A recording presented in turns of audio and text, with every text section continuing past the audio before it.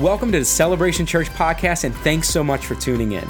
Celebration Church is one church in 10 locations across Southeast Louisiana.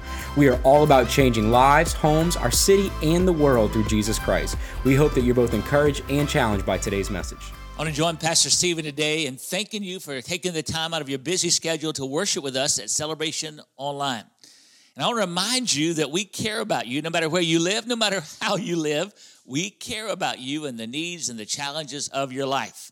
And so if you will let us know in the comment section how we can be praying for you or for others that you care about, I promise you we will join you in praying for you and for the others that you mentioned. And here's what we believe at Celebration Church. We know and believe that our God is a people-loving, prayer-answering, miracle-working, life-changing God. But thank you again for joining us today. I want you to take your Bible or Bible app, if you have them with you, and turn with me to the book of Exodus and the 20th chapter. Exodus chapter 20, as today we conclude our Written in Stone sermon series. Before we read Exodus chapter 20, verse 17, let me ask you a question. What would you be willing to do for $10 million? For $10 million, what would you be willing to do? Would you be willing to leave your job or move to another state or to another country? Some of you are thinking, give me the moment just right now. I'll be ready to move within the 24 hours. Would you be willing to live outside in a tent for a year? Some of you are thinking, man, if you're talking about moving to Florida or Hawaii, I'm there already. It may be easier to think about things you wouldn't do for $10 million. I live here in New Orleans. I'm a New Orleans Saints fan, so I don't think I'd become an Atlanta Falcons fan or a Dallas Cowboys fan for $10 million. And I sure wouldn't give up drinking coffee or eating beignets or eating crawfish for $10 million. But plenty of Americans say they would do some unbelievable, even horrible things for $10 million. In a book titled The Day America Told the Truth, James Patterson and Peter Kim reported that 25% of Americans would abandon their families. 23% of Americans would become a prostitute for a week. 7% of Americans say they would murder a stranger for $10 million. That's scary, really scary. 25% of Americans say they would abandon their church. 16% said they would give up their American citizenship. 16% said they would leave their spouses for $10 million. I've met people who've left their spouses for a lot less than $10 million. 10% of Americans said they would withhold testimony and let a murderer go free for $10 million. And 3% of Americans said they would put up their children for adoption for $10 million. Think about the responses to that survey. It's amazing what people will do, what lengths people will go to for the promise of money or the promise of possessions. Now, those results really shouldn't surprise us because greed and all those kinds of things have been with us for a long, long time. And that's why I think God concluded his 10th commandment with these words, his 10 commandments with these words in Exodus chapter 20, verse 17. The Lord said, do not covet your neighbor's house. Do not covet your neighbor's wife, male or female servant, ox or donkey or anything else your neighbor owns. In that 10th commandment, the Lord is telling us that we got to learn how to deal with and overcome that natural desire that we have to want what others have and to take what others have. What is coveting or what is covetousness? In the New Testament, the word covet has this root meaning the word desire. It's really a combination of two words, the word have and the word more. It means to have more. It means to want more. So covetousness is the overwhelming desire to acquire. It's a need that we have that's birthed by greed in our hearts and lives. And almost all of us have struggled with some kind of covetousness at some time in our lives. Now, we've been in this series of 10 Commandments, and in these last few commandments, some of you have been thinking, man, I'm doing pretty good. I've never been tempted to kill anyone. I've never been tempted to commit adultery. Maybe that's what some of you are thinking. I've never been tempted to steal. I've never been tempted to lie. If you think like that, you're probably lying to yourself. But here's one commandment we've all been tempted to break, the temptation to want what others have, to want someone else's car, someone else's house, or someone else's wardrobe, or someone else's spouse, or someone else's money, or someone else's ministry. Now listen, it's not wrong to have desires for better things, but it is wrong when we become obsessed about getting what others have or what we think we need to have. Now, the Bible addresses the sin of covetousness all throughout the pages of the Old Testament and the New Testament. We discover from the Bible that covetousness is a heart sin. By that I mean it occurs in our heart more than it does in the actions of our lives. And Jesus said in Mark 7:21 and 22 that covetousness or greed is a sin that comes out of our heart. It's also a hidden sin. It's a sin. Covetousness is a sin that we can commit with our minds and our friends never know anything about. I mean, we can get involved in covetousness, and there will be no footprints. We won't break any police radar. We won't break any law that's in the law books, but it's something that we struggle with in our hearts that most people will never know about.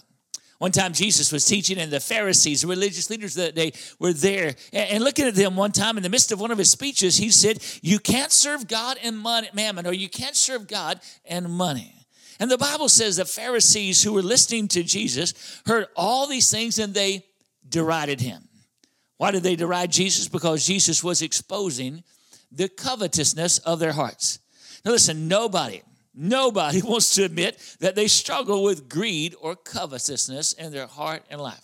I've heard wonderful testimonies over the years, testimonies about how people have been delivered from the addictions of greed, of alcoholism and drug addiction and gambling addiction and pornography addiction. I've heard wonderful testimonies about how God has forgiven people for their immorality and restored them to faithfulness in relationships. I've heard incredible testimonies about how God has delivered people from financial bondage in their life, or how God has healed people and transformed people's lives in so many different ways. But I don't know that I've ever heard anyone stand up and praise God because they were delivered from the sin of covetousness in their life. It's because it's a hidden sin that's often in our heart, something we tend to nurse and coddle in our hearts, but it's also a sin that hinders our fellowship with God and keeps us from his best in our lives. That's why God includes it in the Ten Commandments. That's why the Apostle Paul wrote these words in Ephesians 5. He said in Ephesians 5, verse 3, let there be no sexual immorality, impurity, or greed among you, because such sins have no place among God's people. So what are some steps we can take to deal with and overcome the struggle we all have at times with covetousness in our hearts and lives? Let me share with you several things. To begin with, overcoming our struggle with covetousness requires discovering the consequences of greed, discovering what really happens in our lives when we allow greed or covetousness to take over our lives. Listen to these verses. Romans chapter 6, verse 23 says, for the wages of sin is death, but the free gift of God is eternal life through Christ Jesus our Lord. It says in Galatians 5, verse 19 and verse 21, when you follow the desires of your sinful nature, the results are very clear. Let me tell you again, as I have before, that anyone living out that sort of life will not inherit the kingdom of God. Now, what those verses tell us is that coveting brings about the same consequences to our lives as every other sin. It brings spiritual death. It separates us from God in our lives. It separates us from the good things that God has in store for us in our lives. Here's another verse to consider, Galatians chapter 6, verse 8. Those who live only to satisfy their own sinful nature will harvest decay and death from that sinful nature. That verse reminds us that our sinful nature leads us to make sinful choices. Among them are having a covetous spirit. And those sinful choices will lead to awful, terrible consequences in our lives. Now, someone said you can choose your choices, but you can't choose the consequences of those choices. So we need to understand there are consequences to giving in to the desire to acquire, to the struggle of covetousness in our lives. Here's some of those consequences. Being covetous or greedy often brings physical demise in our lives. What I mean is that in the push to get more and more and more and more, we tend to overwork and overstretch ourselves, which leads to fatigue in our lives, and fatigue will lead to other physical problems or issues in our lives. Now, I realize that some people don't have that problem of working too hard and being fatigued, which leads to other physical illnesses in their lives. Sometimes I'll be preaching or teaching about the subject of fear, and I'll mention there are all kind of different fears in our dictionary today. There's acrophobia, which is the fear of high places. There's claustrophobia, which is the fear of tight, enclosed places. Sometimes I'll mention weird fears like triskaidekaphobia, which is the fear of the number 13, or ablutophobia, which is the fear of bathing. I hope that you don't have ablutophobia. But then sometimes I'll mention the fear called ergophobia, which is a fear of work. How many of you know somebody who has ergophobia in their life?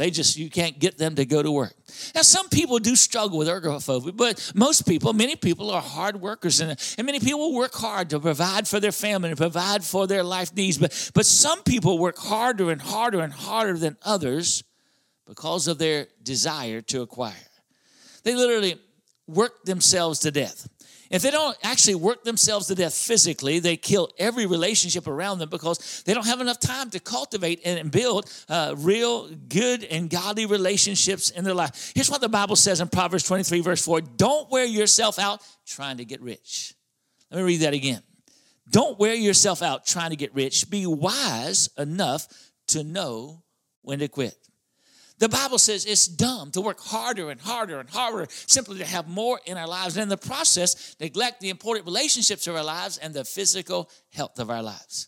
Being covetous or greedy often brings not only physical demise, it brings financial debt to our lives. It says in Ecclesiastes chapter 5, verse 11, the more you have, the more you spend, right up to the limits of your income. In other words, even when you are gaining more and more in your life, if you don't have control of that, if you don't have a victory over covetousness in your life, it will lead you into financial debt in your life. We buy things we don't need with money we don't have to impress people we don't even like, and that happens because of covetousness in our lives. And then being covetous or greedy often brings emotional distress to our lives. It says in Ecclesiastes chapter 5, verse 12, people who work hard sleep well, whether they eat little or much. But the rich or the covetous seldom get a good night's sleep. You know, there's an argument to be made that the coveting person, the greedy person, is the most miserable person on the planet. Think about this. Coveting ensures that you're never really going to be happy in your life. If you covet something that you can't have, you live with a constant craving in your heart and mind. On the other hand, if you covet something and you wind up getting it, guess what? Is never enough because you haven't conquered coveting in your life. See, coveting offers the promise of fulfillment, but always disappoints. Also, being covetous or greedy often brings relational disagreements to our lives. It says in James chapter 4, verses 1 and 2, what is causing the quarrels and fights among you? Don't they come from the evil desires at war within you? You want what you don't have, so you scheme and kill it to get it. You're jealous of what others have, but you can't get it, so you fight and wage war to take it away from them. In other words, lots of conflict it happens in people's lives simply because they're covetous and greedy in their lives. Listen, no relationship can survive a covetous spirit or a greedy spirit. Being covetous or greedy often brings mental dissatisfaction to our lives. It says in Ecclesiastes chapter 5, verse 10, those who love money will never have enough. How meaningless to think that wealth brings true happiness. And the Bible says wealth or possessions, the things that we think we want or the things we think we need to have will never bring happiness. They might bring temporal happiness for a little while, but they're not going to bring lasting happiness and lasting pleasure to our lives. Now, I'm not saying that God doesn't want us to have more. He wants to bless us financially and with possessions. Some of the godliest people in the scriptures were people that God blessed in material ways. I'm talking about Abraham and Isaac and Jacob and Joseph and Boaz in the Old Testament and Nicodemus and others, and Barnabas and others in the New Testament. Many times God will prosper and financially bless his people, especially when they are putting him first in their life. What I am saying is that finances or material possessions will never bring us the joy and the happiness that we think they will bring to our lives. And then being covetous or greedy often brings spiritual decline to our lives. It says in Colossians chapter 3, verse 5, don't be greedy for the good things of life, for that is idolatry. You see, anytime we put a desire for anything or anyone else before God in our lives, that thing or that person becomes the God of our lives. And the Bible calls that idolatry.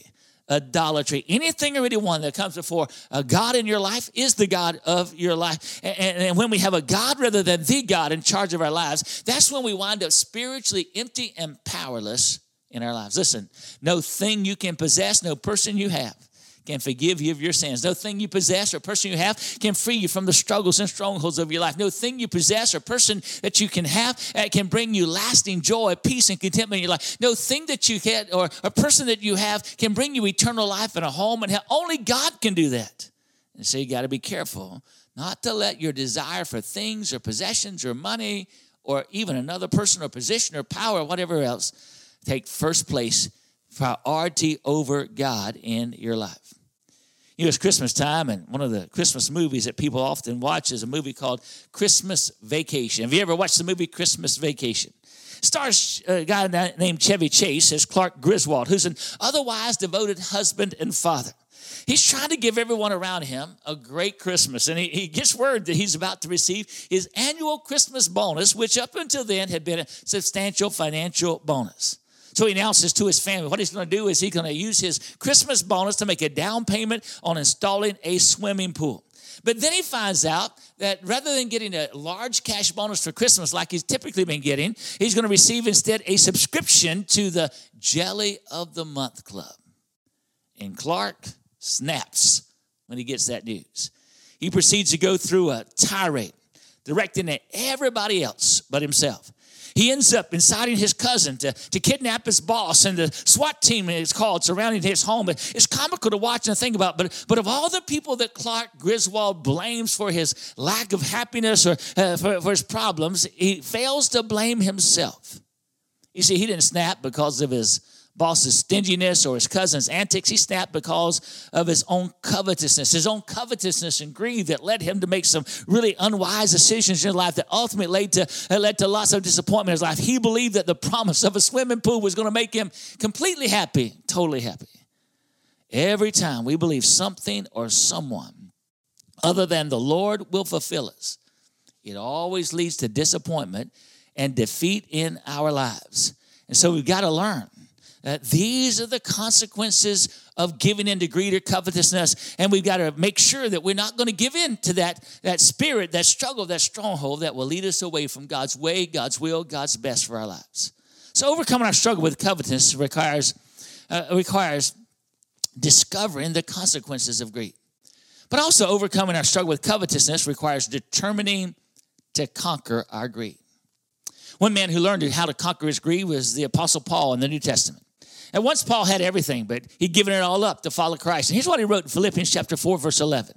He said, I'm not saying all this because I am in need, for I have learned to be content whatever the circumstances. Paul said, I've learned how to be content regardless of what I have in my life. Now, even though most of us, if not all of us, wrestle with covetous desires at some point in our lives, like Paul, we can conquer those covetous desires. And what's incredible about conquering covetousness is that usually it's about conquering ourselves, surrendering our lives to the Lord and conquering ourselves. So we need to take some steps that will enable us to develop contentment rather than covetousness in our lives. What are some steps we can take? Let me give you 5 very quickly. To begin with, we move from covetousness to contentment by acknowledging the covetousness that we have in our hearts and lives.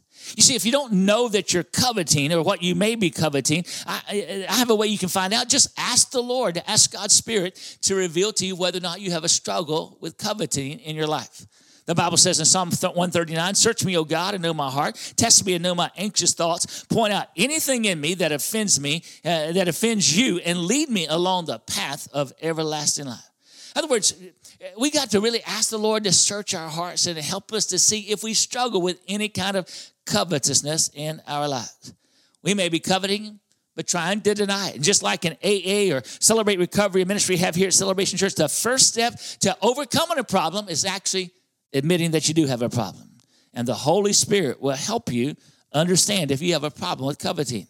Sometimes it's easier to pretend we don't have a problem, but listen, pretending we don't covet is not the same as overcoming covetousness. And how do you know if somebody struggles with covetousness? You know someone struggles with covetousness if they have far more than they need of one particular thing.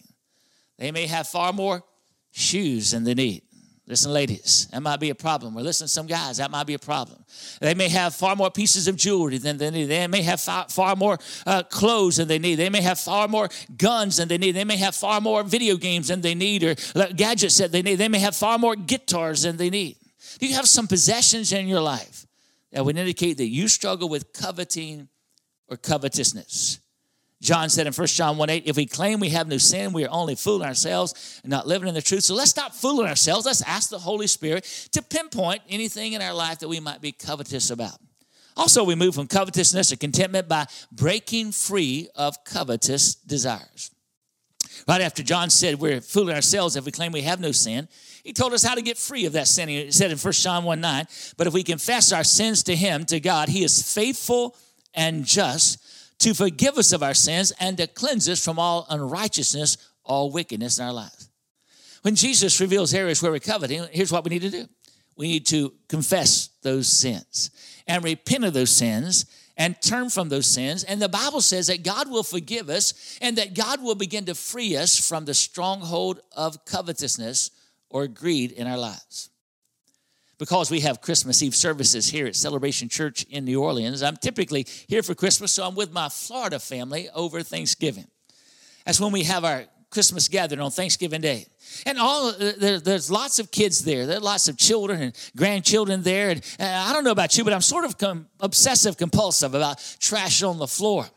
But one thing I've learned is that having kids around, little kids around, is like having your own personal tornado around. I know that life is unpredictable, but there are a couple of things you can bet your life on. One is that if you have kids around, there'll be kids' toys somewhere on the floor, and there'll be food on the floor and trash on the floor and other things. Here's what I'm saying. Every parent knows that cleaning the house and keeping the house clean are two different things. When it comes to covetousness, we all sin. We all sin. And God will clean the house when we acknowledge that sin and repent to him, but it's up to us to work with the Lord to keep the house clean. God will forgive us and deliver us, but we need to maintain that freedom by constantly rebuking those covetous, greedy desires when we have them. We have to resist our urges to covet. We have to repent when we slip up. We have to invite accountability in our lives. We have to surrender our covetous desires to the Lord in prayer almost every day of our lives. Peter said in 1 Peter 2:16, you are free, yet you're God's slaves, so don't use your freedom as an excuse to do evil. And then we move from covetousness to contentment by calibrating our income and expenses. Now, after returning from Thanksgiving, I had to get back on the bathroom scale. Now, I used to have a bathroom scale that I liked because it actually said that I was lighter than I actually was. That's because it was improperly calibrated. An improperly calibrated scale can make you appear lighter than you actually are, which may give you a false sense of success in your life. Or it can make you appear heavier than you are, causing frustration and a higher likelihood to give up on living healthy. A scale is only useful when it is properly calibrated. And coveting can interfere with a calibration between our income and our expenses. Here's how.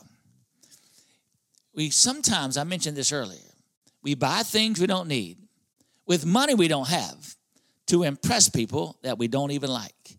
And when that happens, our financial life gets out of balance. So I heard someone say coveting can lead us to have a champagne taste on a beer budget. Now, I'm not advocating that you drink either beer or champagne, but the problem with champagne taste on a beer budget is that the expenses aren't calibrated to the income. Proverbs says to us in Proverbs 21, verse 5, good planning and hard work lead to prosperity, but hasty shortcuts lead to poverty.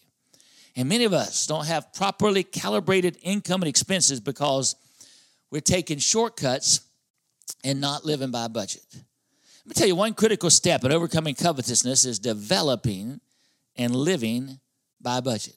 Let me ask you, do you have a personal budget that you live by? Do you have a family budget that you live by? Some of you are wondering, what in the world is a budget? Well, a budget is simply planned spending. It's telling your money where you want it to go rather than wondering where it went. Have you ever wondered where your money went? If you have teenagers, you don't have to wonder. You know where the money's going. But if we don't have a budget, we're going to constantly be wondering where our money went. And having a budget will help us calibrate our expenses to our income, therefore ensuring that we don't give in to covetousness, that we don't give in to that desire to acquire in our lives. For example, I probably will never covet someone's 100-foot yacht because I know my expenses aren't calibrated to my income. And I know that's never going to happen. I'm never going to covet a private jet that somebody has because my expenses are properly calibrated to my income. Those things are so far outside my practical budget, I don't even dream about them. I don't desire them. Listen, if you find yourself coveting after a new car, or fancy gadgets, or nice clothes, it may be in part because you're not living by a budget and you're not telling your money where to go in your life. We move from covetousness to contentment also by deciding to be grateful for what we have.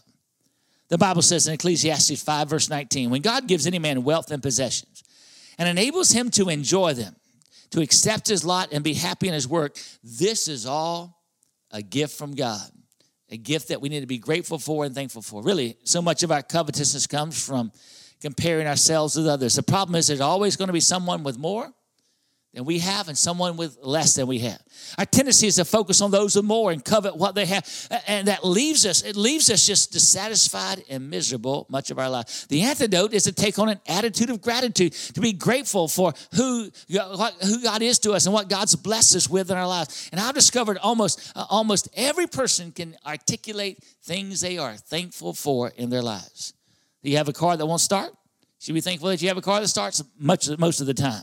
Is the service slow at the restaurant? You can be thankful that you have enough money to even go out to eat at a restaurant. You have problems with your family, be grateful that you have a family. Lots of people don't have a family. Often our attitude of gratitude is a difference between covetousness and contentment in our lives. And then we move from covetousness to contentment by engaging in generosity to the Lord and to others. Now, the truth of the matter is we all want to be blessed. I want to be blessed. You want to be blessed. We want people around us to be blessed. But here's what Jesus said. It is more blessed to give than to receive. In other words, you become more blessable. You experience more blessings when you are focused on giving rather than having or receiving or coveting. I don't think a person can truly be content until they've learned the value of generosity and they're practicing generosity in their lives and they're giving to the Lord and they're giving to others. If you're hoarding and holding on to what you have, it's an indication you don't have quite enough. It's an indication there's something that you're still coveting in your life. It's an indication you're not content. But when you're willing to be generous to the Lord and generous to others, it breaks the grip covetousness has on your heart. Dave Ramsey said, outrageous generosity is a character quality of people who win with money.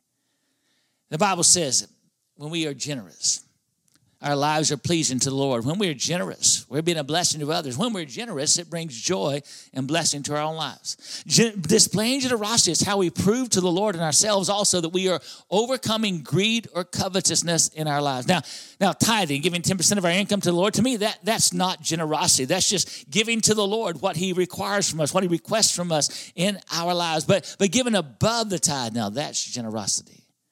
And the generosity that we exhibit demonstrates how much we've overcome covetousness in our lives. This Christmas, you're probably going to get gifts for everyone that's important to you. But I want to encourage you, if Jesus is important to you, if hurting people are important to you, I want to encourage you to give them a gift as well. One way we can be generous at the end of 2021 is by giving generously to Celebration's Everyone Needs Jesus Christmas Missions Offering.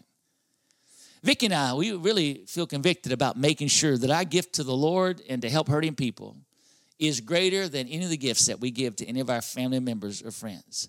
Our Christmas mission offering goes to Celebration Church, goes to provide benevolence for church members in need, to help the elderly and less fortunate who can't pay their bills and meet their needs. It goes to support foster care ministries and orphanages and things like that. It helps to launch new churches and ministries. It helps to provide training for pastors. It helps to support missionaries who are on the front lines, oftentimes in hostile countries around the world. And let me tell you, it's satisfying to know that when we give generously above our tithe to our Everyone Needs Jesus Christmas mission offering, so many people's lives are transformed. So many people's lives are helped. And the gospel and goodness of the Lord goes forth across our world. And by the way, we're reminded that Jesus said, it's better to give than to receive. You know, it makes it hard to covet. After cars and clothes and cash and guitars and other things, if we are focusing on being generous to the Lord and to others. It says in Galatians chapter 6, verses 8 through 10, those who live only to satisfy their own sinful nature will harvest decay and death from that sinful nature. But those who live to please the Spirit, those who've conquered covetousness in their lives, they will harvest everlasting life from the Spirit. So let's not get tired of doing what is good at just the right time. We will reap a harvest of blessing if we don't give up. Therefore, whenever we have the opportunity, we should do good to everyone, especially those in the family of faith. I'm telling you, when we live like that, will break the stronghold of covetousness in our lives. Well, today we've seen that coveting has causes, coveting has consequences, and coveting can be conquered. I want to encourage you, Christmas is just 20 days away. If you don't decide to conquer coveting right now, coveting is going to conquer you. and it's going to lead you to live a discouraged and defeated life rather than the vibrant and victorious life God's called you to live. The Bible says, and the Lord says in Hebrews 13, verse 5, don't love money. Be satisfied with what you have. For God has said, I will never fail you, and I will never abandon you. That verse reminds us satisfaction in life, something we all want. Satisfaction can only come from a decision to be content with the Lord, who He is to us, and what He's provided for us in our lives. And when we focus on growing closer to the Lord rather than gaining more, that's when we'll experience real peace, real joy, real victory in our hearts and lives. Now, I want you to bow with me right now. Our heads are bowed and eyes are closed. And like all of these written in stone messages, this has been a really difficult, challenging message. Because like I said, coveting is something even the best of us struggle with in our lives. We want more, or we want what others have, or we want to experience what others have experienced. We want all these things, and wanting more is a part of how God's made us. But wanting more obsessively, wanting what others have, and being willing to compromise our morals and values to get what others have, those things really hurt us in our relationship with God and our relationship with others. I want to challenge you today to really examine your hearts. Ask the Holy Spirit to reveal to you anything and everything that hurts or hinders your fellowship with the Lord. Ask the Holy Spirit to help you break any struggle or stronghold, especially this one with covetousness in your heart and life. Calibrate your life according to the principles and practices that are found in the Word of God. Determine you're going to be grateful every day of your life for who God is to you and what God's blessed you with and who God's blessed you with. And then embrace the practice of generosity. Figure out how you can give more rather than how you can gain more. And you'll find yourself living the joy-filled, peace-filled, abundant life that God wants you to live. Our heads are bowed and eyes are closed. It all starts really with surrendering our lives to Jesus Christ. If you've never done that, or if you need to return to that, would you just pray with me right now? You say, Pastor, what do I pray? Just pray these words and really mean them. Pray, Dear Lord Jesus, I believe you're the Son of God. I believe you're the Savior of the world. And today I'm asking you to come into my life, to forgive me of my sins, and to begin the process of transforming my life. Take away my shame and my guilt, my hurt and my pain. Fill my life with your presence, your peace, your love, your joy, with the power to change and the power to overcome any and every struggle and stronghold in my life. In the name of Jesus, I pray. Amen. If you were encouraged by today's message, make sure to rate us and subscribe on iTunes, Spotify, or wherever you stream your podcast. Again, thanks for listening to the Celebration Church podcast.